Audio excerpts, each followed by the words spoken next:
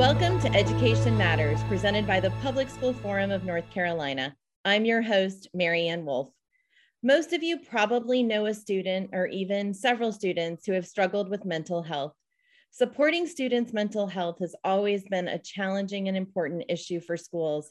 And today more than ever, the mental health needs of students are complex and significant as we navigate this global pandemic. Reporter Rupen Fofaria of EducationNC, Dr. Jeff James, the Superintendent of Iredell-Statesville Schools, and Mr. Jermaine White, the Assistant Superintendent of Student Support Services at Harnett County Schools, are all with us today to talk about the innovative ways some North Carolina districts are increasing mental health supports in their schools. Thank you all so much for being with us today. Thanks so much for having us. Thanks for having us. You know, we know that we need funding, but another challenge that many have mentioned to me is not having the pipeline of people to take on these roles. And I know even in some of the hats that I've worn, we've had a hard time. We can have a position, we can have funding, and we've had a hard time hiring. And I don't want to say that means we don't try to hire and we don't create those positions, but we know there's some work to be done at the same time in creating a pipeline and attracting people to these roles. And I just wondered, Jeff and Jermaine, if you have any thoughts on what we might do to grow that pipeline and really be able to attract individuals to our districts for these critical roles. We have 47 teaching positions that are currently open, about 100 positions total. We have about 2,700 employees when we're fully staffed. And I've never seen a time like this in education. Of course, I was in industry for about 22 years. And to be honest with you, never in industry did I worry about a pipeline of workers because it was a free market. We continue to hold teacher salary at a state level, and it's not a competitive market. And we all know that, and while there's a lot of people that would brag about what we've done, our teaching pay has got so far behind other careers that are out there. You know, I can have a career technical student walk across the stage in 12th grade, get their diploma and a certification in welding and start to work at $40,000. We're still paying teachers $35,000. They did get a small bump, but I think no time in history have I seen public education so vilified. And it's going to, the public education system is why we're the great country we are. And I think people are forgetting that. And it bothers me deeply that we're trying to throw the baby out with the bathwater. And I'll just use a cliche. We were heroes 2 years ago, and now we're zeros. So, you know, we were the best thing since sliced bread. When the pandemic hit, we were delivering meals, providing services. Then all of a sudden, this wave of negativity spread across our land. You know, social emotional learning has become a bad word. I'm not sure how we teach kids how to interact with each other productively and collaborate is a bad skill. I think when I talk to employers, and Jermaine would say the same, they want those skills. Matter of fact, we sort of get beat up for having kids that show up that can't collaborate, work as a team, agree to disagree, but then have a productive product. And I think public education probably does the best job taking scarce resources and producing a product. I'm not sure any other organization or business could take the limitless or the lack of limitless resources and produce what we do. And we keep being asked more and more. And I think we've come to a breaking point with our teachers that, you know, I went into teaching because I love students and I wanted to impart knowledge. I didn't go to be an attorney on how to write an IEP. And never have I seen special ed teachers leave the business hand over fist. 50% of the openings we have are special education teachers. And they will tell you, we didn't get into this to be an attorney. And when we have 46 to 48 page individualized education plans, and a teacher, according to the state, has a caseload of 50 students, it is impossible. We're paying them the least amount of money we can to get them in the door. And when they're passionate, they come in young, and you see that passion quickly sucked out of them, almost like the life by the end of year one. We used to provide additional stipends for other veteran teachers to pick up a new teacher and mentor them. And I'm just going to tell you from my teaching experience, if I hadn't had that, I would not have made it. And, you know, we were paying those people pittance, a couple $100 a month to be a mentor. The state decided we couldn't afford that, took it away. And everybody wants to drive things into a business model. So I was in business, return on investment. So in our district alone, think about this. And I had a board member ask this, well, whose metrics are you using? So, and I said, well, we're using the National Nursing Alliance metrics. Well, that's sort of the fox guarding the hen house. Well, it is, but let's just put it down in practical terms. We have 4,000 students that have medical needs to the point they have a medical plan. Divide that by 25 nurses, and there's nowhere in this world that a nurse can serve that many students a day. And so we're asking paraprofessionals to pick up to be a pseudo nurse. We're asking our EC teachers to be pseudo attorneys. And we wonder, it's just a perfect storm. And I don't think our politicians can grasp. And there's nowhere to fill the vacuum. Charter schools can't come in overnight and fill the vacuum. So if public schools fail tomorrow, this nation's in trouble. And I think people need to wake up and understand that. And I'm very passionate about that. I worked in industry and I know what public schools provide. I wouldn't have had an industry if it wasn't for public schools. We'll spend $38,000 a year to house an inmate in state prison, but we spend $9,000 on a student. And if you try to raise that $9,000 to $9,001, everybody comes out. But nobody worries about all the money we're spending on the other end of the pipeline. So let's be proactive and invest in our future. And by investing in these social emotional issues our kids have, we're making them better citizens. If not, we're going to pay 100-fold the amount to try to service them on the other side of public education or charter. Particularly for students with learning differences.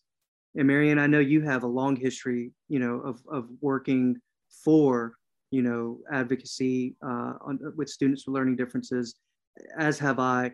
And we're already failing so many of those kids. And we're failing the teachers who don't have all of the training that they need, to offer adequate services. There's an utter lack of accountability at any level. And so there's places at every single level that I can point to and say, you're not meeting federal law or state law. But I can point at those same levels and say, but you're also not being given a fair opportunity to do it. It feels impossible, but it can't be impossible because we have so many kids with learning differences who are going to grow up with incredible and bright futures. I am a person with learning differences and was a student with learning differences. They grew up with incredible and bright futures, but we have got to do what we can to serve them. And when we talk about, mental health, it is disproportionately impacting students of color, students who are with learning differences, and students from low-income families. I mean, I can't sit still because I get excited when I hear these types of things because it's right here in my wheelhouse. I mean, everybody's absolutely correct in their assessments here. It is really tough right now to try to manage all of these different things. I've had, former bosses talk about how, you have to have a JD in order to be able to understand some of the language that goes on in some of these reports and what we have to do, and these are not just pandemic issues, right? And so let's just get this off of the pandemic. These are things that have been going on for a long time that maybe because we were distracted in other places, we didn't have an opportunity to fully address. So the pandemic has had us and made us slow down a little bit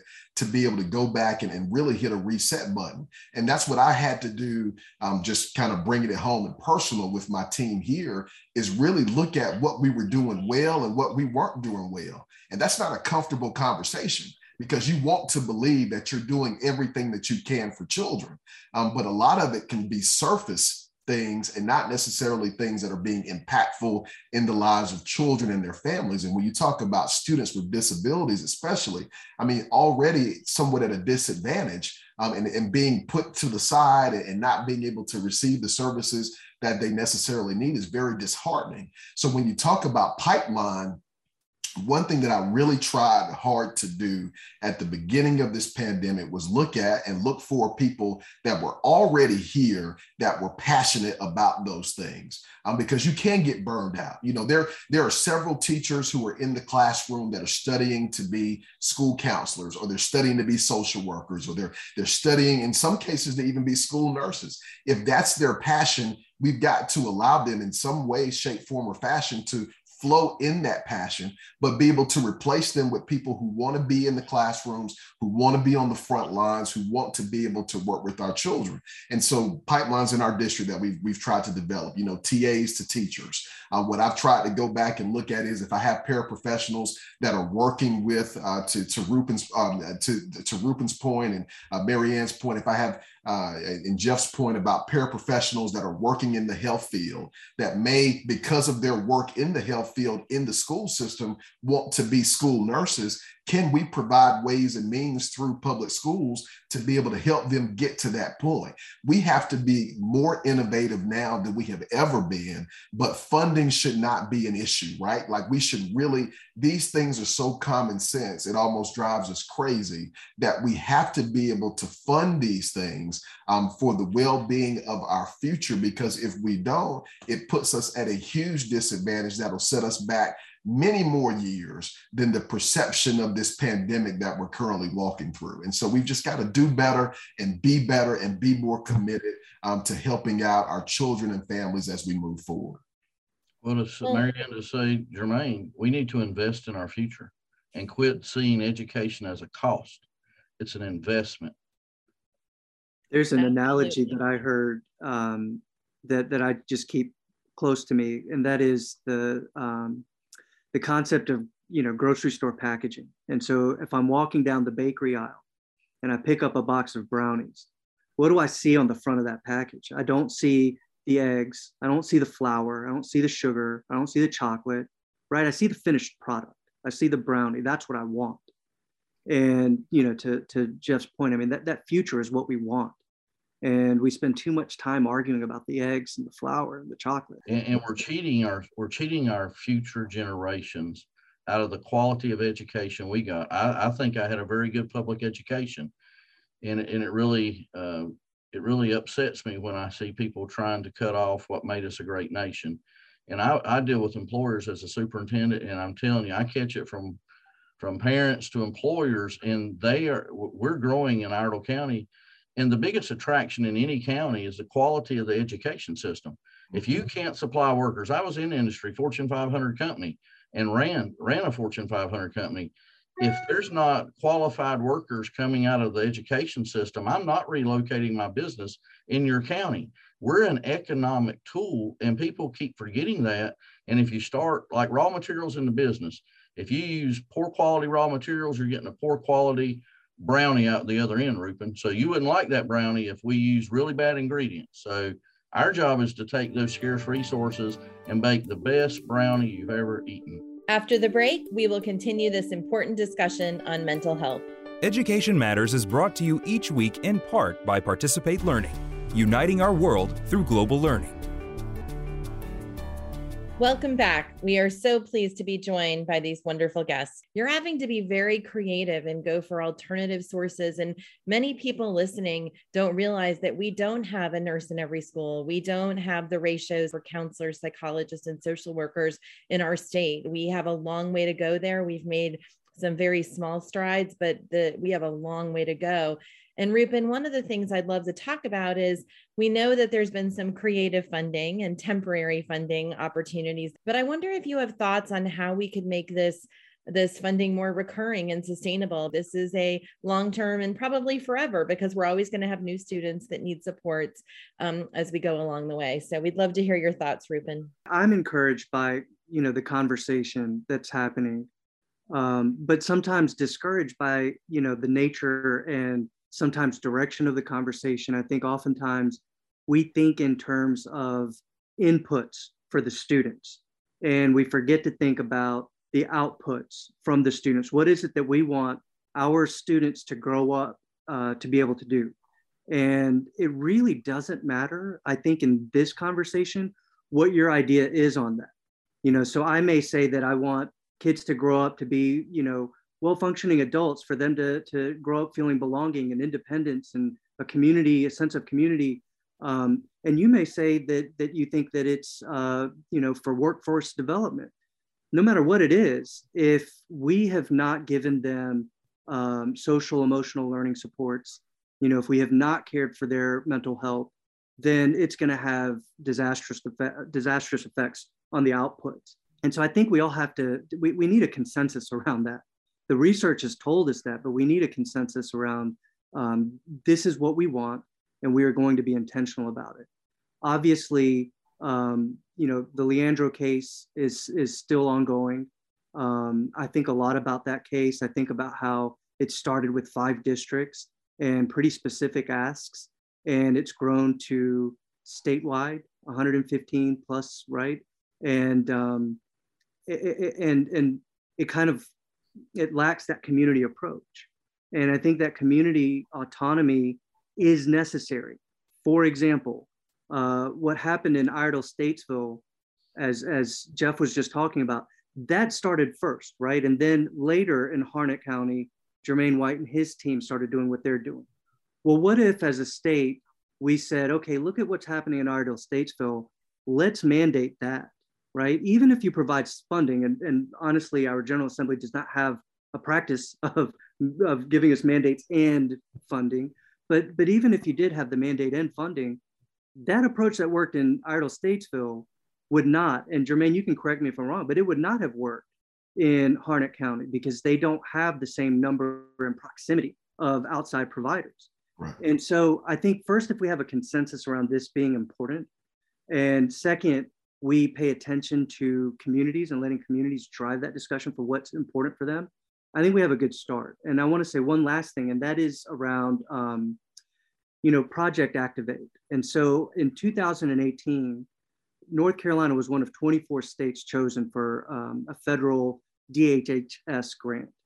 And the way that it's taken shape in North Carolina is through what we call Project Activate. And there's 3 pilot districts, and 2 of those 3 are in Rockingham County and Cleveland County. And that's important, of course, because Rockingham County is the district represented by our president pro tem in the Senate, and Cleveland County is represented by the Speaker of the House in our General Assembly.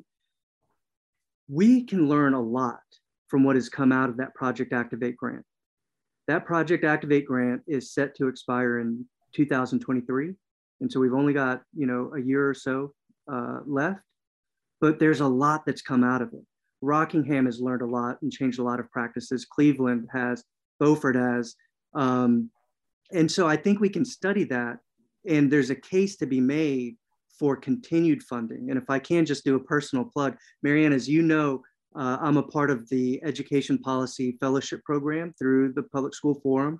And I want to shout out Policy Group 10, my group, which that's what we're fighting for. That's what we're traveling to Rockingham to learn what they've learned. And we're visiting districts outside of that, Edenton, Chowan, which I know, Marianne, you had a chance to visit last week. We're headed there in a week or so, just to see how they've integrated social emotional learning into the curriculum. There's a lot that we can learn across the state. And I think if we lift that up, communities can decide this is what will work here. But I think that it needs to happen through funding without the mandates, the statewide mandate. That is so helpful, Rupen, and so many important pieces, which really allows our communities to know what they need, but also then to have the resources so the energy goes into implementation. And so I do think that you raised so many excellent points, and I'm also hopeful that we can make progress, but it does take resources. And what we know is that our districts and our teachers and everyone is strapped. And so very important that we're raising these pieces. I'd love for each of you, we have a lot of families and parents and grandparents and community members that listen to the show or read pieces of this. And what I would love for you each to do is give very brief advice to how people support our kids, and especially how do we support the mental health of our kids, and how do we help our schools do that better? I would just say it takes a village. It really does take the community. I am doing my best to try to get faith-based in our doors. We do every quarter we do a faith-based breakfast or luncheon, and I try to get more and more people involved in it.